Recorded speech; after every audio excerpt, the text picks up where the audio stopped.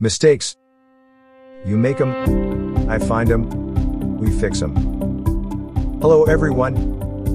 Welcome to AutisandEnglish.jp, the Post, the podcast created by David Dodd and read by me, Athlish. Today is for Saturday, February 13th, 2021. Our topic today is Take Center Stage.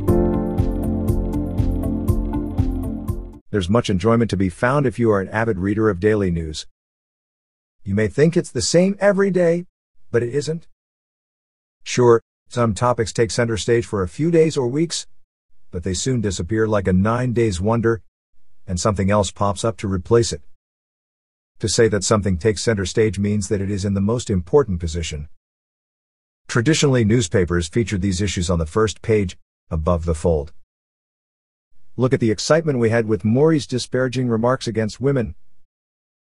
In a nutshell, he said women are too competitive, talk too much in meetings, and that's why sessions are so long. He and all the other elderly men who have stayed in politics well past their prime fail to realize that the revolving scandals that take center stage in Japanese news occur because they, not women, talk too much. If these so-called leaders would step aside to let younger generations lead into the future, well, they would not be taking center stage so much for gaffes and nonsense.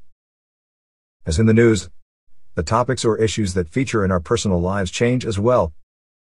While for a high school senior or their parents, university entrance exams take center stage, they mean very little for the rest of us.